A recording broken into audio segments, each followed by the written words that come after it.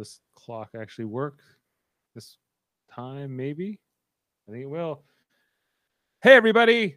Welcome. Good evening. It is Wednesday, April 14th, 2021. It is the 20th episode of the of Big Brother Canada 9. And Jameel Robinson and I being Dave Mader, are here to cover this episode, this veto episode here on Super Mader Brothers podcasting as we continue into the 7th week here of this season. Jameel, how are you feeling about tonight? Kiefer is the victim of the back door. What happened? Sunsetters for life. Well, he was saying that you don't really have much clips of him, of the other members of the Sunsetters saying that exact same line. So No, I believe we left last episode with them saying, at this point, if you're not in the trio, you're expendable to us. Yeah, there was a bit of the hint there that they were always good with the Sunsetters, but maybe that was sort of in the past, but leaning into it didn't hurt their position, so they were happy to do so. So just like in last BB, you might be a part of the commission, you might be part of the committee, but the root is the power. The power. Yeah. Even within like what were they called back in the day, like the Derek Alliance? There was there was the Hitmen. No, the Hitmen were him and Cody. Yeah.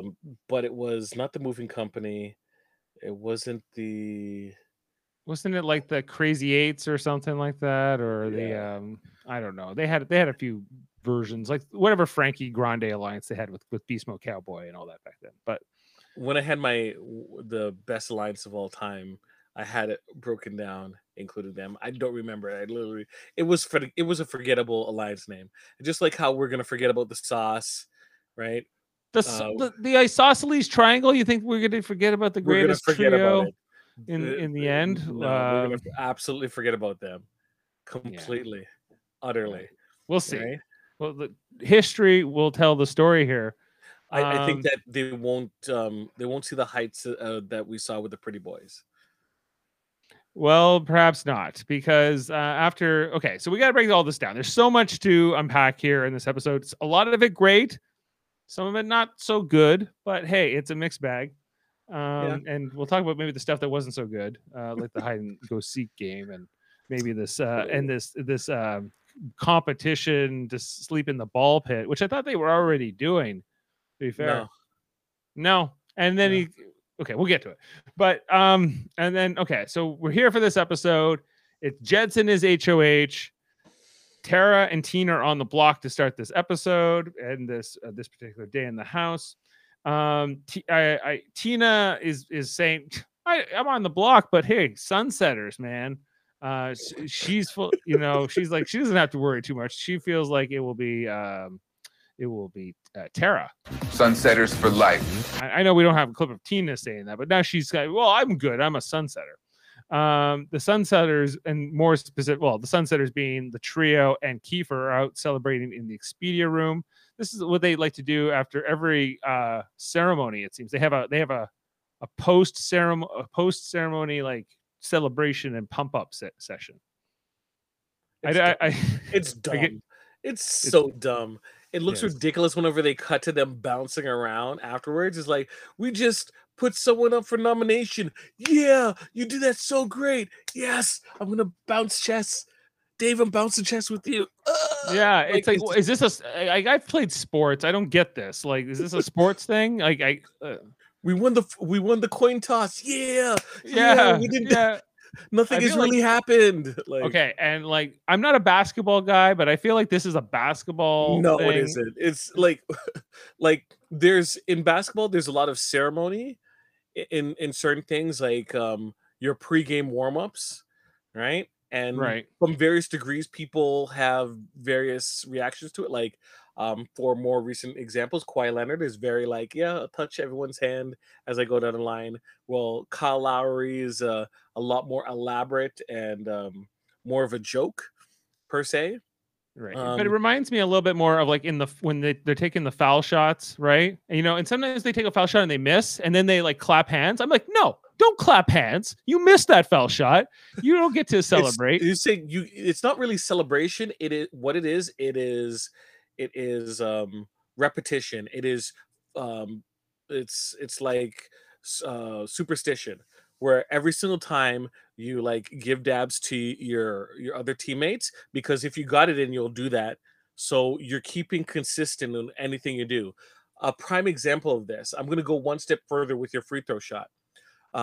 People always used to joke about this. DeMar DeRozan, when he's taking a free throw shot, especially when it's a technical foul, what happens is one person goes to the line, shoots a free throw, one shot, and then they get the ball back. So there's no one waiting to catch the ball. So what happens is if there's like a double technical or a 2-shot technical, right? So no one's standing there.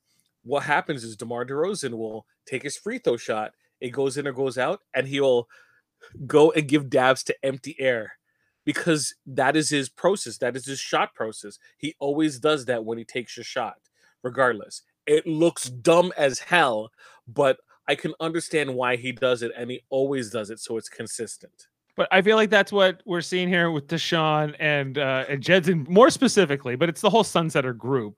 Like, and Kiefer's definitely part of like this trend that, we're doing so well in this game. We're so good. It's like repetition. We got to like celebrate how awesome we are. It's just like what they're used to.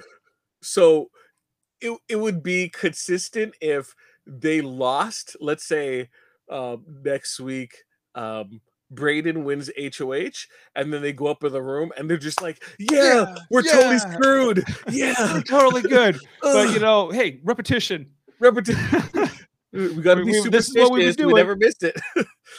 Yeah, it was quite something to watch all this go down. But here we start getting these hints. And Jane was watching this tonight, and she's a Kiefer fan. She's got Kiefer in the draft. She's got Jedson in the draft, and she was getting the vibes in this scene. Right, I think Beth leaves, and it's Tashawn and Jed with Kiefer more specifically for a little bit, and just the way that the eye contact, she's like, "Uh-oh, Kiefer's in trouble." So there was those vibes were there, but Kiefer's saying, "Hey, we got to get rid of Tara this week. It's got to be Tara. She is draining me. I can't stand her comments." And I keep trying to figure out, is Kiefer friends with Tara or not? Yes and no.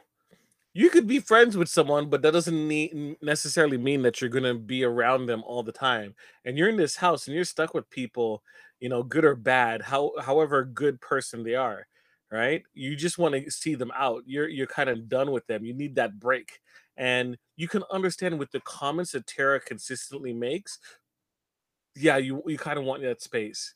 You kind of want that space. You don't want to see that person like could have said something and it was in jest and it wasn't harmful, but it hurt, or you didn't like it, right? Like I don't want to say microaggressions because that's a little bit too aggressive in terms of what she's been doing, but even comments to Jed and Ty about how they live their life, and it's like, look, you're not their mom, so and I know you're traditionally in mom mode, but you need to stop it. You need to cut it out because, her oldest is what, 5? Like, yes, her oldest I think is 5. That doesn't necessarily mean that she needs to talk to these grown people like they're 5. I agree, and I also think she's only been in the mom business for 5 years. She's like, hey, like, I feel like as a parent of a 18-year-old, I'm like, hey, you got a long way to go. Hey there. She does. But you also know, and you've seen it, where people become parents and that becomes their personality. They like lose all sense of self, and it just becomes like that's her identity. Yeah, like it just completely surrounds her. I want to know who Tara used to be, though. She was probably a party girl. I bet you. I so bet you she was a party girl. Yeah. But now she's responsible and she has to be an example for her kids. But like 7 or 8 years ago, right, she was like at college getting crap faced, I should just say shit-faced, right? Hey, And yeah, it's okay. you know, Yeah, we'll yeah. permit it. Yeah. and there's photos of her like with so like let's be a little bit honest with let's hold it back a little bit. Hold back a little Well, bit. she's also a Talk to spin people. instructor. That's also her. Like her social skills are limited to teaching people how to go on a bike. A bike that Come goes on, nowhere. two more. Come on, Two just more. bird. Just Get up feel the the bird. hill. Feel the bird. Come on. Notice that she's not a Peloton instructor. Yeah. So She's not a Peloton mom, you're saying? just saying. Okay. Yeah. So I wish I pulled this as a sound clip, but Tashawn was trying to say, I think this was a reference to Kiefer. Like, we're down in numbers, but we're up in the odds now. Yes. What was that? Like, what was this? that tonight? that was for sound clips. That was totally a sound clip. It would have totally was... made a sound. I might even go back and pull this episode later. I was like, we have to get on the air. There was a few things I think I would have pulled on a night where we weren't running so late, and we're both having a busy day today. But yeah, so it was a weird line to put in there. If it made sense, it would be like, okay, I could see why you might have put there. It didn't make sense, so that's why it was like, what did you say? Do you hear what you're saying? It's little things that like it works as like an idiot edit where people just well, that's how Tashawn things. is starting to turn into kind of like the dumb one of the trio. He's like Jedson seems to be more of the calculating front man. Beth is sort of like this. She's kind of Lady Macbeth to Jedson's Macbeth, and and I feel like Tashawn's like he's like the Yago. He's like the kind of like the he's like this third guy. Yeah, he's sort of like the advisor. He's like, yes, and I'm always like, yes, master. I'm always like, is Tashawn like having English issues? Because I'm never quite sure if he's a French guy or not, but I don't think he is because he seems like he's an English guy, but or if this is just how he thinks and like down in numbers, up in odds, whatever kind of strategy statistics he was throwing at us in this. Do you think that he thinks that he can't speak at all in French? I don't know. He could feeds. I haven't seen any. I haven't seen how bilingual he is either. So I assume he is, but he could be as bilingual as me. He might be. He might like. I found out there was a French language Big Brother Canada. Like it's called Big Brother something in French. Grand Maison. Yeah, it's a Gros Frère or something like that. And so he could have gone for that if he wanted to do the French language one, but he came to the English one. So hey, but yeah, Tashawn, I'm just like, what is Tashawn gonna be able to win this game if he gets to the end? There's still a lot of time. Still time. That's the crazy thing. Like things can still happen. He could impress people still. Yeah. Okay, but then we get this. We had Kiefer saying they'll never target me. He's talking to Tina in the defender room, and Tina kind of drops on him like, hey, it could be you. Hey, right? What was the statement? Hey, do you boast about your wins to the guys? And they're like, yeah. And it's like, don't do that. Don't do that. Yeah, you might want to stop that. You want to stop doing that. You're kind of reminding them that you're a threat, that you beat them in competitions. They're competitive guys. When you beat them, they don't love it, even though you're in an alliance. They're happy that, you're in an alliance with them and you keep them safe. But really, they would rather win. Yep.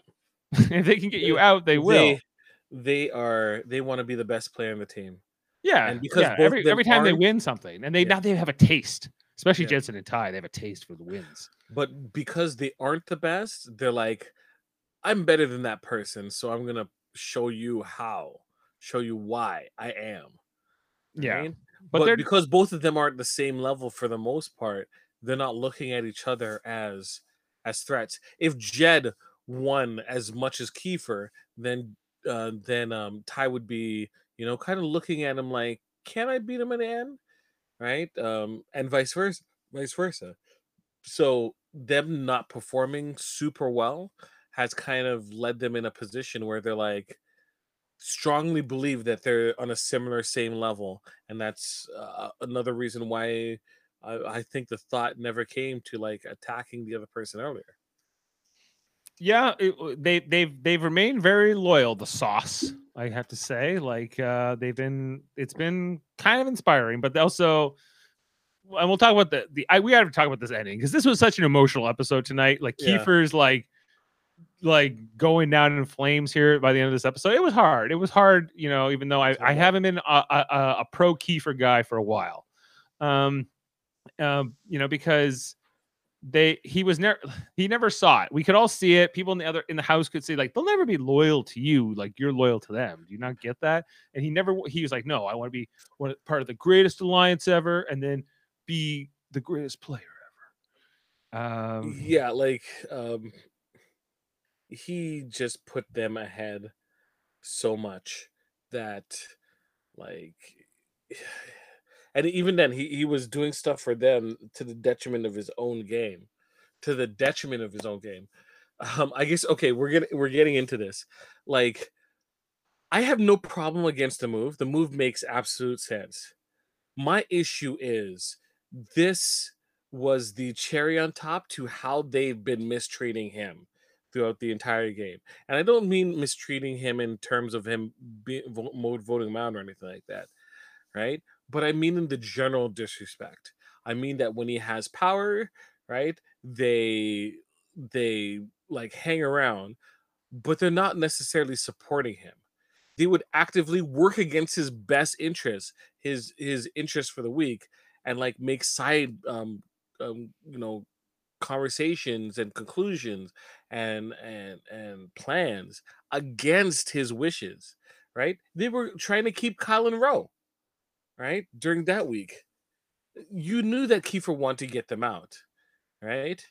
And at the end of the day, if Kiefer turned on them before they turned on Kiefer, they were going to turn around and say, why weren't you loyal? Right? They would have said it, but like I think that here we proved like they're not like super honorable. They're out to win, like it's not falling your sword here. This move by Jedson is. I don't mind people wanting to win. I don't need the people thinking that they're a hero at the same time. Okay, but did Jedson ever think he was a hero? Like, did he really think? Like, did he really believe this loyalty stuff? And maybe I guess he maybe does believe it in the case of the Sauce, right? Like, at least with Beth, like his bond with Tashawn seems almost unbreakable too, right? But everybody outside of those two, I think he's whatever. Not LaToya.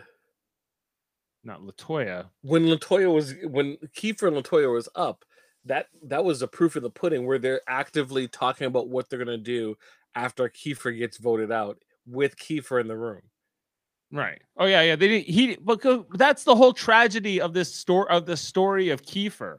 He, like, back then, like those were the three of them, the trio. These are the same people from back then that are here now. That's happening now. Post double eviction, right? They all voted. We'd rather keep LaToya than you. He's like, that's okay. I still love this alliance, and I want to be a part of it. They're like, oh, okay, sure. And then he ended up winning the next week, right? As I recall. And and then he went after Kyle, and he got Kyle out for them. And they're like, great. And then he won in the double, and he got out Rohan for them. And they're like, great. And then they get to this, and they're like, well, if he gets to the end, he's positioned well with all these players. He's a threat to us, and he's been beating us in comps. This sucks. Let's get him out. And he's been, so he got played, and but he's also like, he deserves it. Yeah, he does. Fully walked into but it. I can't feel disappointed at the situation. I can't. No. It's loyal to the soil, loyal to the squad, Sunsetters for life. There you go. Okay, I want to also talk about this scene with Tara and Beth tonight, where Tara is trying to make a side deal with Beth, and Beth's kind of into it. Where Tara's like, "Hey, you're going to be seen as sort of a tag along with Jedson and Ty, right? Rightly or wrongly, a lot of people, like, you might be perceived like this." Now, I thought that this was a good conversation. I think that Tara was saying, "Hey, I trust Kiefer so much," and then, however, and this probably didn't work well for Kiefer his game tonight. But on the other hand, it's also, was ironic to me because I was like, Kiefer saying to them, like, I want to get Tara out because she's grating on me, right? And then Tara says, I'm happy to play for second place. You get 20 grand if you get second place. Mm-hmm. Nothing too shabby. She's happy. She'd be happy with that. And Beth, and she's like, Beth, you're the strongest player of those three. She's like, I know. Do you love Beth's like newfound confidence and well, it looks like she's finally playing the game. And she's having those conversations with the other members of the house. Unfortunately, there's like 3 other people of the house that she's not currently aligned with. It just seems too late. It feels too late in the sense that I would have preferred this narrative throughout the season as opposed to, week 7. Is it a little too late now, you think? I feel it's a little bit too late. Because I'm looking at situations and I think I have a pretty good idea with some of the awards. Right. Like when I say awards, I mean like where everyone is awarded in their terms of their position. Right? Where was this narrative? Where was this performance? Like Tina can at least say, you can turn around and look at Tina's playing style and that she played a very social, under the radar thing. And hey, she is a veto and a HOH win from like a decent resume. Right now it's a little bit social heavy, but if she had like 1 or 2 wins, you can talk yourself into a situation where she had a very rounded type of performance throughout the time, right? Mm-hmm. Yep. I don't know if I could say that about Tara because her social game was basically buoyed. I can't even say the word. It was kept afloat, right? Buoyed? Is that what? Buoyed. Buoyed. Okay. A buoy. Buoy. Bubble buoy. By Tina and her kind of protecting her. If Tina's once again, that's more of a feather in Tina's cap than it is for Tara that she lasted this long, right? That she was basically kept under control. Beth, Ty, and Jed, it's always going to be muddy as to who was doing what, right? Yeah, you can always say, well, you always thought it was Jed, but it was really me. And you might be able to convince people of that kind of stuff. It's muddy. Not. It's too muddy, right? Muddy. Whereas, like, Brayden has done nothing. So even with 1 or 2 things, it would be like, you've done nothing, and then all of a sudden you start working. Or you lost Austin, and then you became alive. Yes. So it's like you died. It's like you were voted out, just like you were gone out of the game. It's like you were already dead. Exactly. And then you were like, by the time you were like, no, I'm alive. Everyone's like, oh. Well. Oh, look, someone cast a Fantasia spell on this chair. That inanimate object is now walking all over the place. Yes. Right? Kiefer had more of a narrative, right? Where he's good with everyone. He is there. My original point, taking a long detour I just took, is that we're talking about narratives here, and Beth is putting in work to try and change hers, to differentiate herself. Now, is Tara going to be that spokesperson to say that she did it? I hope that she's also putting in the work to say, hey, I convinced the dudes to talk about Kiefer, so that when Tara eventually gets to the jury house, right, she has that tale to tell. I can't figure out where Beth's at, because on some hand tonight, and like in this edit, I'm getting this feel like, okay, Beth is, yes, she might be a little bit too late here, Jamil, or maybe not. Maybe she can still like do things. She has an HOH under her belt. You can it's muddy. I get it with who does what between Jedson and her and Tashawn, but at least she's been somewhat active. But on the other hand, and she's saying, hey, I'm not going to throw away my game for a boyfriend who lives half across the effing country. She says here, that would have been my other sound clip I would have pulled. She's not about, but then like in the next scene, she's in bed with Jedson and she's like, sorry, I got it. We need a little rain kiss or whatever it's called here, because no rain kiss. Never heard anybody. Cutest man in the world. Cutest man in the world. And then she dishes everything Tara tells her. tell everything. Right. And Jane and I are watching this going, what? Why? Why would you tell Jedson this entire thing? If you, I can't figure out who Beth is. Who are you, Beth? Are you both of these people? Mm. Is it because, like, you know, this is what she feels like this is what gets Jedson's attention that she craves, you know, is giving him information, and that's just the habit she's in? Like, I have Big Brother information. Do you want it? It feels like that. It feels like that. Because this isn't the first time. This has happened repeatedly. When Ro was trying to work out something and things were looking a little bit good in terms of like, you know, she's setting herself up to have like another person on the other side of the house. No, she goes and turn around and tell everyone. Right, and then it's nothing. She burns that bridge immediately because she's afraid to what, like lose Jedson.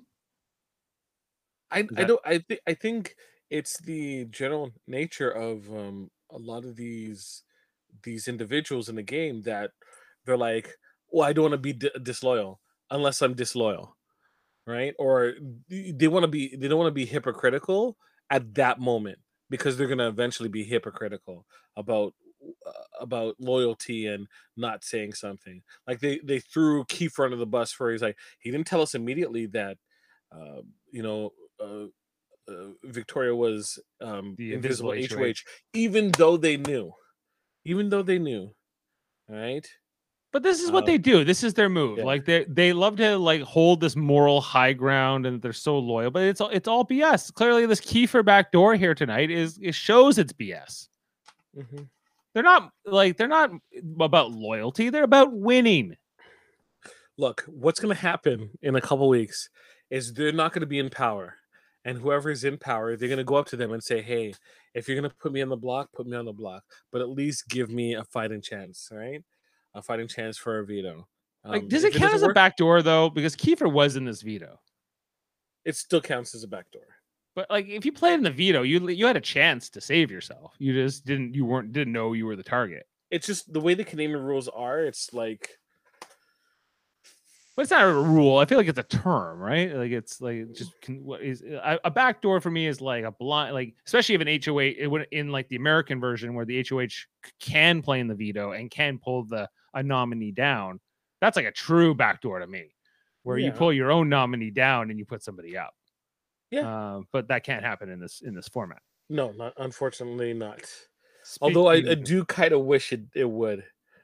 Speaking of which, we had the veto comp tonight, and so Jed picks Ty out of the chips. There's only so many people left. There's only 7 left, so most people are going to compete in this.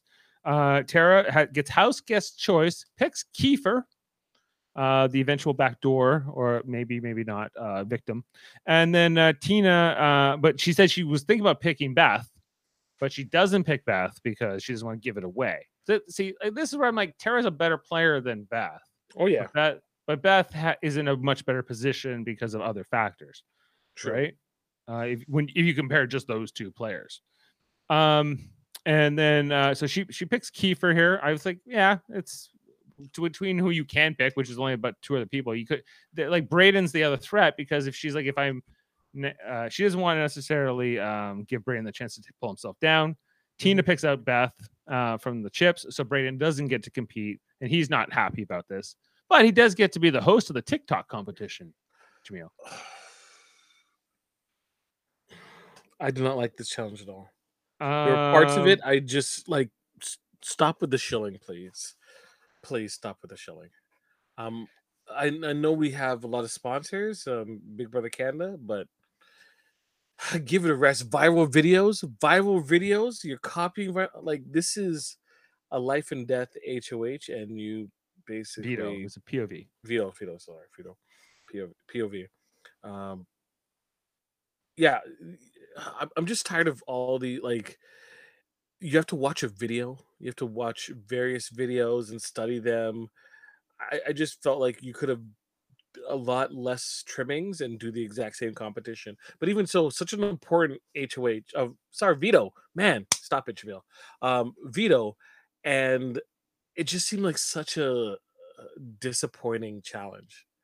Did you like it? Did you like this? I was fine with this. I thought this was okay. Like it was yeah, it was typical like sponsor shilling, but you know, it was they made them. I hate these things. Like, but at the other hand, I'm not so much concerned with what the house guests have to do, as long as it seems like it doesn't kind of matter what archetype you are. Like, I don't like to see these ones where if you're tall, you're going to win, right? Like deadlift, deadlift this.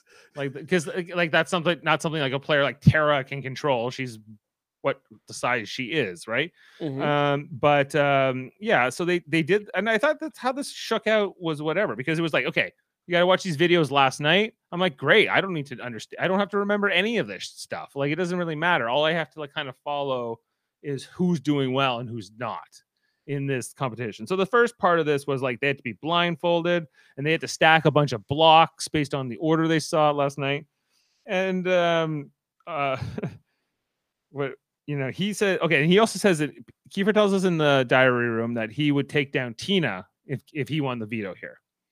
So he is going for this, right? He could have saved himself tonight and Tina. Well, it makes more sense to put, like, at that original time, Braden and Tara up as opposed to Braden and Tina up. Right. And Tina is someone he's a little closer to. Tina's Sunsetter. There's a few reasons it would make sense for Kiefer to do that. And Beth was not doing well in this competition. No. What do we have here? She was very confused. Tara got through early. Tashawn was not doing well. Tina moved on eventually. Beth eventually moved on. And so Tashawn, his competition record performance, I think it's not even just that he loses. He often loses very handedly. He just doesn't have a good sense of these carnival games at all. Yeah. Right. And that's for the most part what some of these things are. Like it is a test of memory and ability. He just doesn't seem to be able to put it together. He's got different skills, but this was not his thing. The blindfolded thing I don't think suited him either. He couldn't figure out, like, he's like, triangles feel like circles and diamonds feel like hearts, and I'm like, really? I don't really get how that's happening, but his tactile senses are maybe a little bit muted. Yeah. To Sean. Well, hey, but they'll turn around and say, yeah, you know, we won, and it's like, Jed won, Kiefer won, you were there, you got a front row seat. That's what happened. That's how the slop cookie crumbled. Yes. But there was more here tonight. There was a part 2. So it was Beth. It's just the ladies. It was Beth, Tara, and Tina who moved on to part 2, which was slop cookie batter. They had to do the metric system, and this was great for Tara. She's been making muffins all season. I should make some damn muffins. She was come back to roost. The chickens have come back to roost. She was doing it. Tina actually did better in this part of the competition than Tara did. But Tara eventually, no, it was the other way around. No, Tara did better than Tina here too, right? Mm-hmm. Yeah. So Tara was dominant in this whole competition. Good for Tara. She made it to the end, into the last part. Yeah. But Beth was out. You're gonna reveal. Beth was out here. This part 3 was this ping pong queen. Who was gonna be queen of the balls? Yeah. Was asked about. This was kind of, I thought this was kind of neat, but a little bit anticlimactic. I feel like maybe this would have been better for a part 1 in the competition, maybe, right? Yeah. Yeah, you're right. You're right. It just felt like a mini game, like instead of an actual competition, it seemed like a video game a mini game that they would introduce, like another some kind of event happening in the house. Like, you know how they have as we're going to see another event later on. It just seems so basic enough that it's just like a time filler. Right. Yeah, like I think this may have been not that fun to watch in real time, if you was there in the room watching them do it over and over and over again.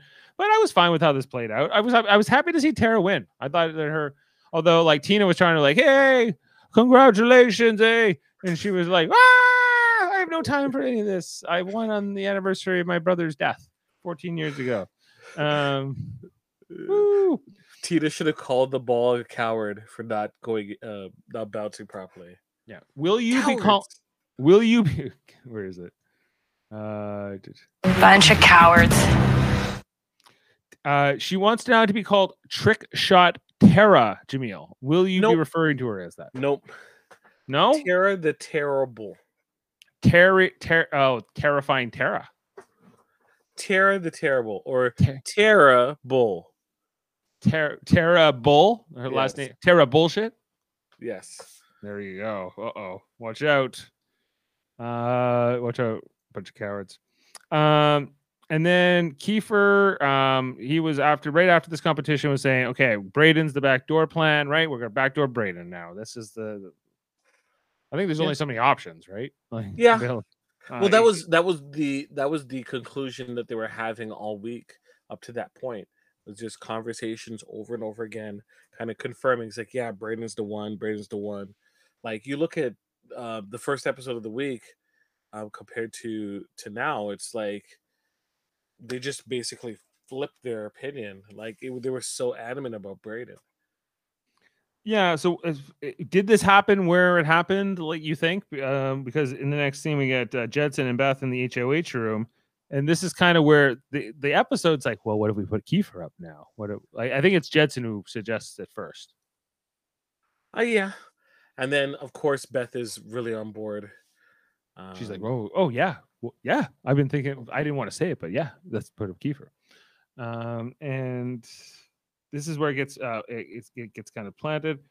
Tina and Kiefer were talking in the defender room some more at this point. Again, I think she's like, it could be you. You gotta watch it. I think that I don't know if this was where she warned him or earlier, but they were talking at 2 points, and he never wants to listen. He's like, no, I'm solid. Sunsetters for life. But then Ty and Jedson talk in the HOH, and then Ty's like, I'm into that idea. Like, why not get him out now? He's a threat to us. Him being here prevents me from winning. Me to Sean. He's better at the carnival games. I don't like it. And I can beat. He probably feels like he can always beat Tina and Tara, which is ridiculous because Tara and Tina both beat him, and Beth beat him in this competition tonight. Oh yeah, but he's beat him like a mule. Yeah. Yeah, I gotta imagine that Deshaun will hit the block at some point. Maybe. Honestly, I think before this game is done, all three of them will hit the block. You think at least one, but up until final three. Okay, but speaking of which, Jedson and Tara come out after this commercial break. They say, okay, it's good to figure out who's going to sleep in the ball pit. We kind of talked about this a little bit. Now we're at this part of the episode. It meant you had to sleep all week in the ball pit. I was like, well, I thought that's what the whole point of being a have-not. Isn't the ball pit been called the have-not room? Yes. So if they're not sleeping in there...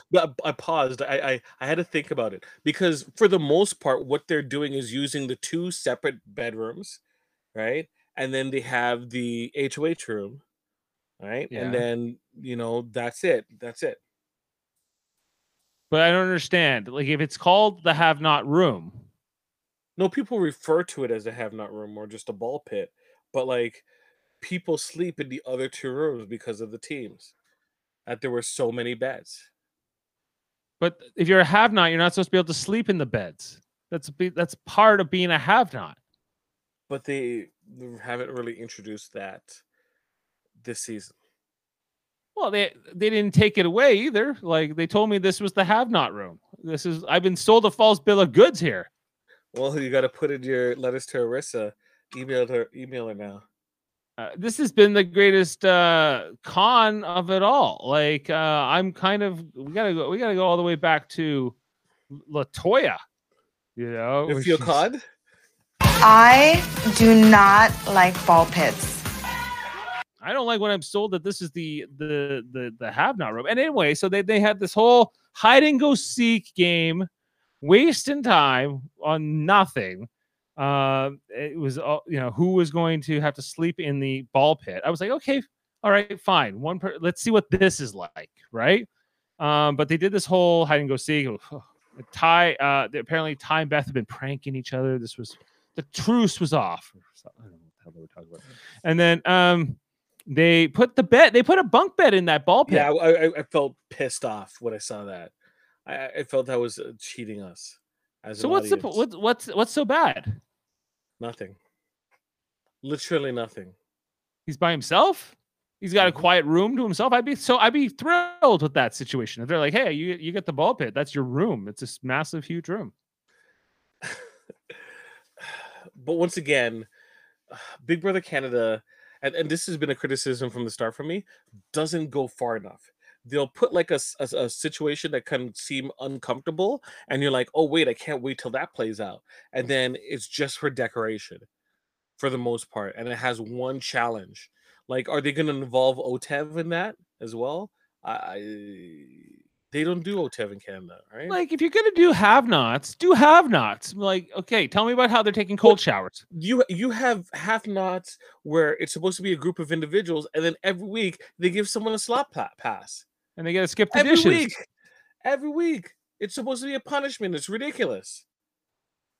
I just don't like, you don't call it a have-not room if it's not even, if have-nots don't even go there. It's just another common room. It's an interesting, fun room in the house that has been traditionally the have-not room. That's where have-nots would sleep. Like isn't that the whole point of a have-not room? Is like they have an uncomfortable sleeping situation, like it'd be a dentist chair or on top of like a lagoon or a fish tank or whatever the things they've made them do. Yeah. Or just a floor. Sometimes it's just a floor with nothing else, or like it would have been bad enough that they gave Tashawn a sleeping bag, but they don't even give him just a sleeping bag. They give him a pillow and tell him to make his way there. Why did this happen? Why did they give him the bunk bed? They've been doing that for far too long. I think at this point it's just habit. And they shouldn't be allowed to. Then they turned off the lights for him.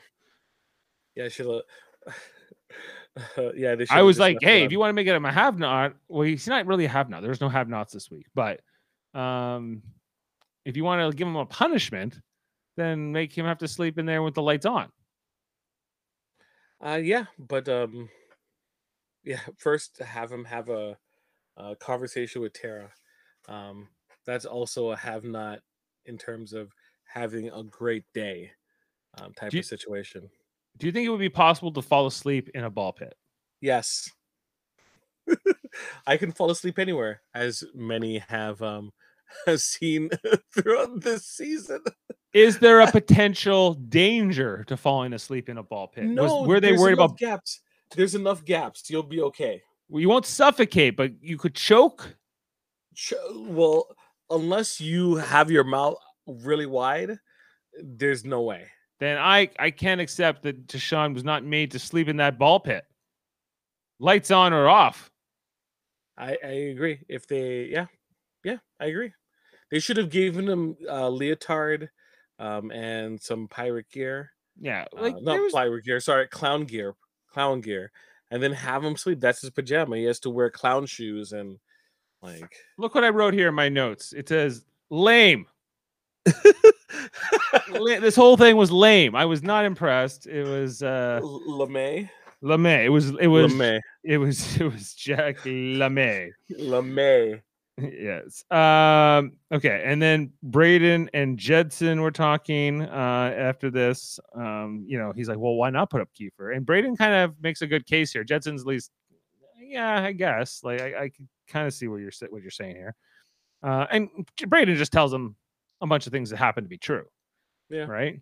Because Brayden's really got it's either me going up or it's Kiefer going up. And so this is why I thought Brayden, we can talk about him being sort of this dead player for most of the game, and he probably can't win, but if he had been playing like this throughout the game, he would have been fine. Being so much better position. Yeah, but he's just too late. He's just too late to the game, unfortunately. But I'm glad he's here. I'm glad he's playing. I'm glad he's being active. Yeah. I just think it's probably too little, too late. Yeah. Can start sprinting at the finish line. Right. This is where eventually, like, the trio gets together. They're like, Kiefer. He's not in the sauce, man. He's it was Sunsetters and then sauce is it, right? And to Sean's argument here of like, okay, come on, the Sunsetters was a final 6 deal, and and I'm like, okay, but you guys are in the final 7. Yep. So technically you're not, but LaToya's not here anymore. She hasn't been here for a long time. So you could argue that once LaToya was gone, that final 6 doesn't really exist. Just because these 5 survivors are still here. You could make that argument. It would have been interesting to see if like level 6 had, they did lose a member, right? Like level 6 did lose I can't remember whatever his name was. The level 6 guy that I can't remember his name. And not the little person.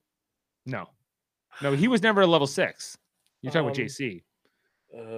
Okay, Casey, Faisal. No. Who was? Hold on, level 6. It's bugging you. You're like, I have to know this. I have to know. I have to look. We're talking about Big Brother 20, right? Yeah. Yes. Here we go. His name was Winston. Wow. Winston Hines. He was such a memorable player. What a player. You remember he was in the Bros with Brett? It was Winston and Brett for a while. Yeah. Yep. Brett was funny. But Winston, not so much. But anyway, so like when you have a final, the whole reason we bring this up is because you have a final 6, and then when you lose a member of that 6, you could argue that the surviving members may or may not be loyal to each other. I don't think Tina was super loyal to this, but Kiefer always was, right? But Tina was never willing to like close the door on it because there was never a reason for her or opportunity for her to do anything that would cut it off either. So everyone's like, yeah, sure, that's still a thing. Yeah, I guess. And especially if production is asking me about it, I guess it's still a thing. I mean, bananas. Are you talking about bananas again? I'm talking about bananas. I'm talking about how everything is just so real. Nothing is rigged. Oh, yeah. dude. So, but I like, okay. So, and then I don't know. Beth comes in to talk, or Kiefer comes in to talk to Beth, and this is where it all starts. Okay. And he's like, it's me. And she's like, yeah. And she's like, I'm gonna go get them. I'll go summon Jedson and Kai. In the middle of cooking.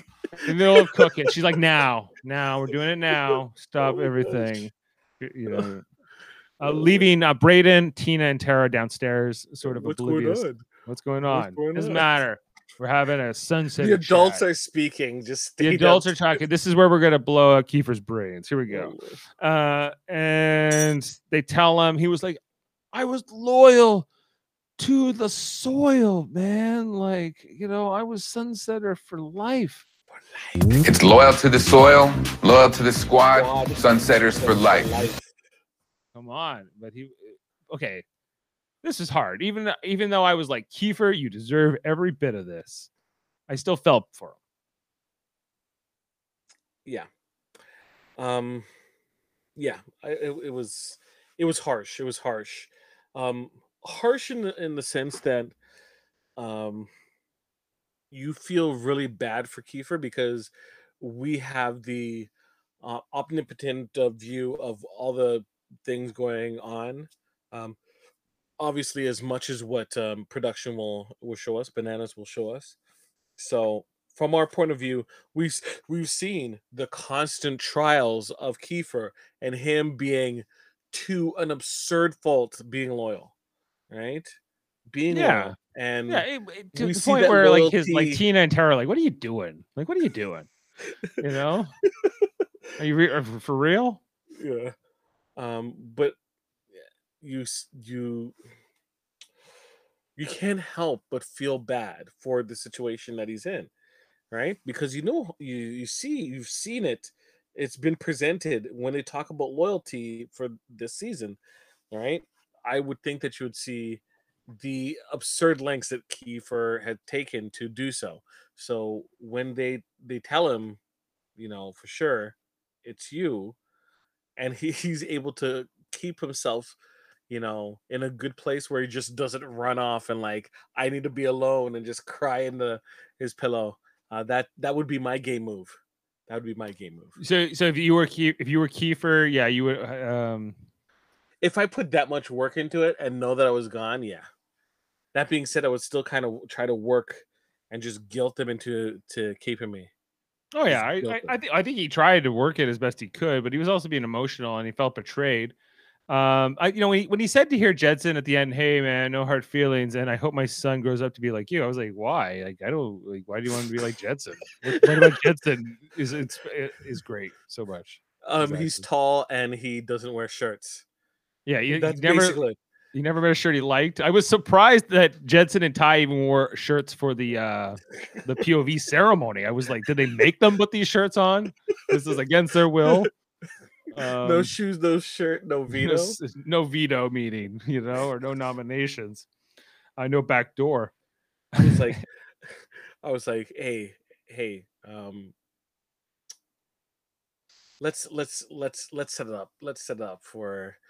Let's not drag this out too much. Yeah, and we'll get to the thing. But he's like, I'm just a kid from the res, man. No, that's what I mean. This whole segment, them playing it through, I'm like, oh man, if I'm getting 15 minutes of this, like, don't make me like, this is such a downer. Look, we started this pod and it was a downer. It was seriously a downer. I felt bad. I felt bad on behalf of how I feel.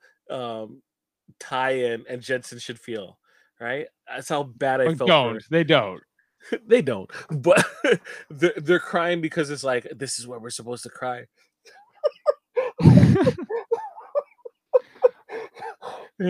I don't think they have any like compassion for it, really. But I would feel it was more genuine if they weren't, as I stated before, like completely disregarding Kiefer as a player throughout the game. And because of that, when they're like, oh my gosh, oh, it's so bad that he's gone and everything like that, I'm like, no, man, who are you fooling? Who are you fooling? I did not see that. And it's not even like I didn't see that on TV. I didn't see that in the feeds either. Yeah. Yeah, it was down. I get it was a downer. When he went to go cry with Tina and Tara after this was over. And he was like, "Go." What does he say? Like, "Go get him," or "Get him out of this game." Like, I had a bit of like a like maybe Tina and Tara are like the late game Avengers. They're the Kiefer Avengers. Hey, if Tina wins HOH and puts up the sauce in some form or function, I live for it. I would live for it. Yeah, she's like, this is for Kiefer. Right? No, I don't even want her to say that. I would know. I would know, and I would be happy the fact that Tara would do it. Let's say Tara's the HOH next. Yeah. And she puts them up. She would totally do it, and then let's say they have commemorative busts of their heads.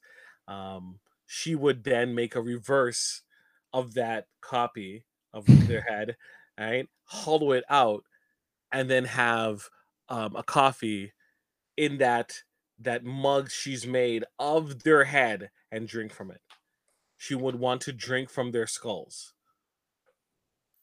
Yes, she would. Live for. Not all of them are winners, folks. Not all of them are winners. No, some are killers. Oh my gosh! Yeah, that was the end. That was the end. Do you think Kiefer should have pushed it further? Just guilted the crap. Let them suffer through, like, don't say that you understand. Like, draw it out as much as should possible. he have well, we'll get to spoilers and we'll kind of get an update on maybe how the campaigning is going, if anything. But I would imagine if you're gonna take the shot, you'd want to take it here. Why would you want to take? Once you put him up, you can't really. I don't think like I agree. It was like, if I'm Jedson, I could see why this move makes sense. However, Jane was saying, like, why does this make sense? Like, because it's still gonna be 3 against 3 next week. Yeah, he can maybe beat you at the end, but he might help you get to the end too. And he's been so loyal to the soil. He's not willing to break. He's shown that. You just got through the double. Yep. Right. So it felt like if you're gonna cut him early, this is early. But it also, is there's so much left in the game still. That's what I mean. Like, there's so much left in the game. This is a little bit premature. Jensen said, "No, but we're in the end game now." He was like Doctor Strange in Infinity War. He was like, "We're in the end game now, Tony. Couldn't be helped." I disagree. I think that we're in the halfway point. There's still a little bit more that has to transpire. There's 2 more people before that have to go before they get to the final 3, and like, come on, guys, come on, like a specific puzzle or a specific HOH, and you guys are 2 of you people are up with no type of ability to kind of reposition it so it goes to like a tiebreaker, or you guys get the final vote because it's 2 versus the remainder, because the other 2 are on the block, mind you. Or I feel like if you're an ally of Kiefer, this was early to cut him. You know, like they've made move. Like I feel like they got a taste for it because they got like Victoria, and that was a big move. And I think it was the time to make that move. Even though, but here Kiefer feels like at least a vote early, especially coming off that. But it's a great resume builder too, because they'll say, "Well, Jensen, cutthroat, right? He's looking great here for a final 2, right? He'll say, hey, remember when I backdoored Kiefer? No one thought I would ever do that, and I did it. And nobody else can take credit. I think he's also worried about losing to Beth, in a final 2, and this is maybe giving him a leg up on her now. Yeah, because the thought process will be that it was their decision. Yes, it was, and no, it wasn't, because I think it would be a different type of situation if one of them disagreed. Well, I think there's just the knowledge that Beth goes and blabs her mouth to Jensen about everything. Just will always make her seem like the weaker player, even though it's muddy. The way that she takes information from the other side of the house and then betrays that any kind of trust constantly is not going to, I think, make people want to vote for you at the end. Yeah. Like, if Tina and Jet are in the finals and Tina has won something, like Kiefer's gonna vote for Tina. Yeah, for sure. If she continues at the pace that she's on, and then let's say just before there is an HOH win or something like that, that might be enough. That might be enough, because it's so muddy for that trio and their decisions that Tina can at least argue her own decisions and we can take it at face value, whereas everyone else is going to always question the trio. Right. Because it's so early. It's still early. So we're only halfway through the cast. Yep. But there's only 3 weeks left too. So we're more than half through the time of the game, just not in terms of like, I guess, how many players still have to be eliminated to get to a final 2.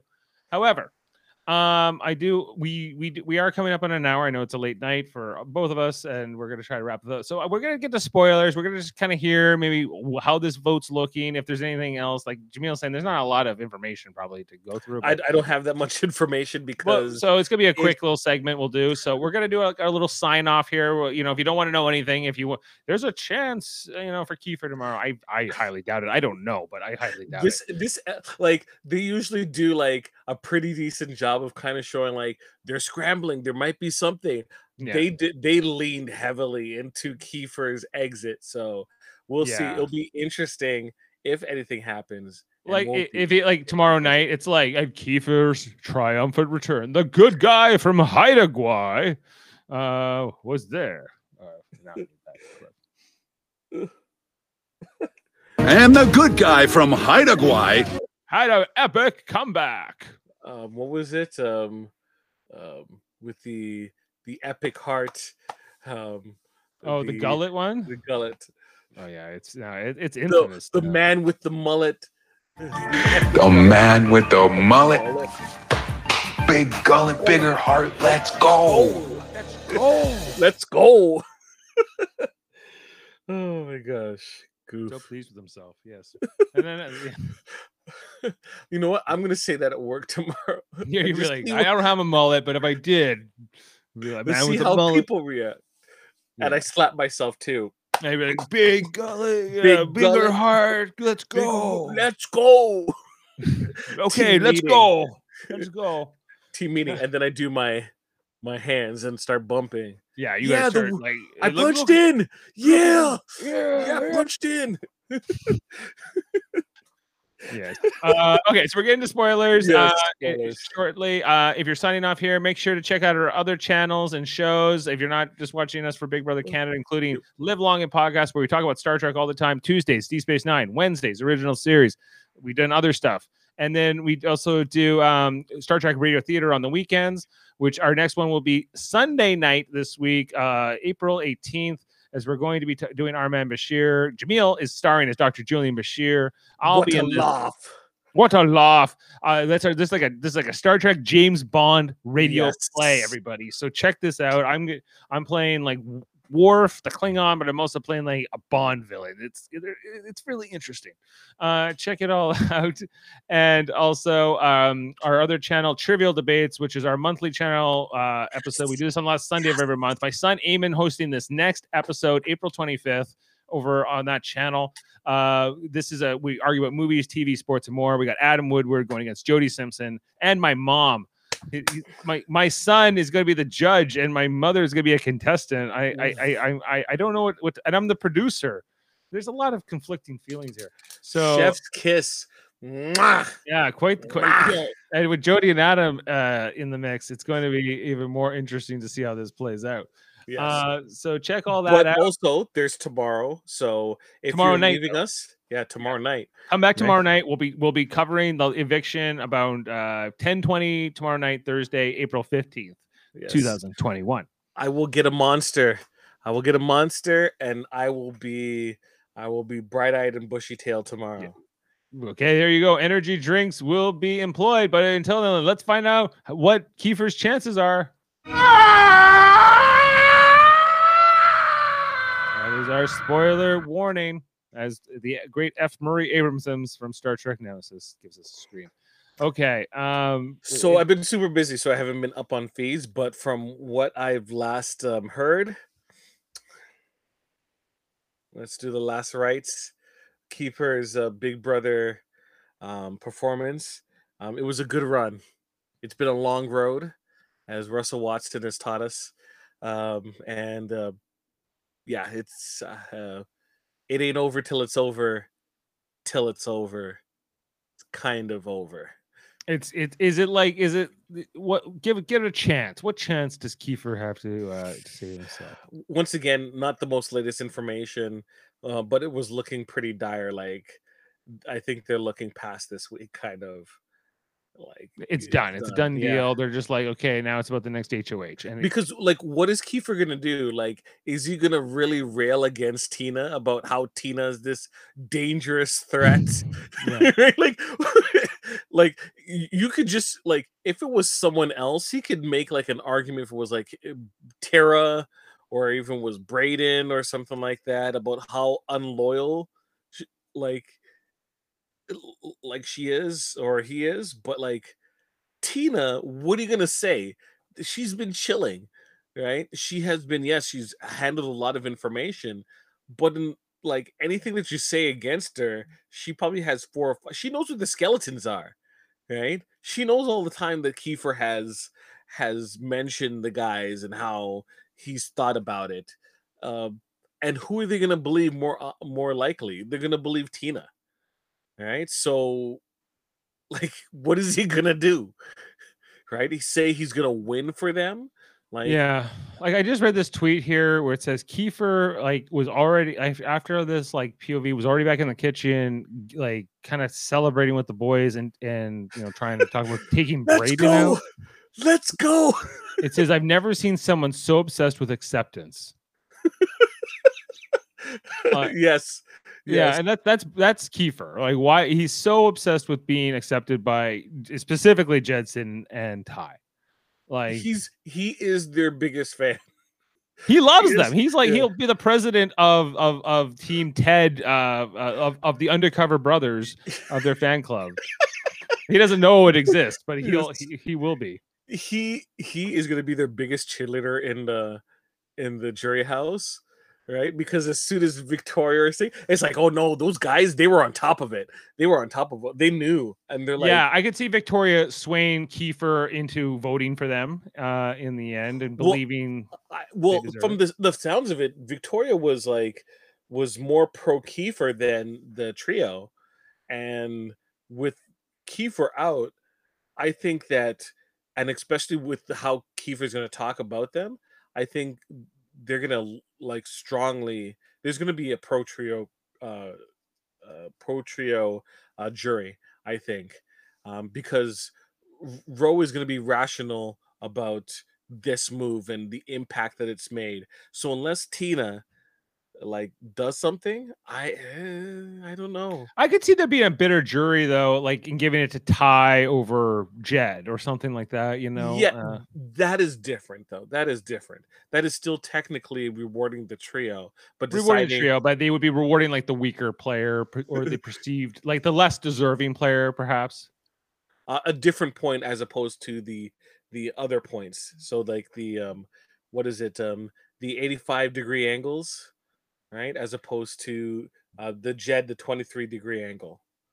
23-degree angle. Because it's isosceles, so you have the bigger angle at the bottom, and then you have the shallow angle at the top.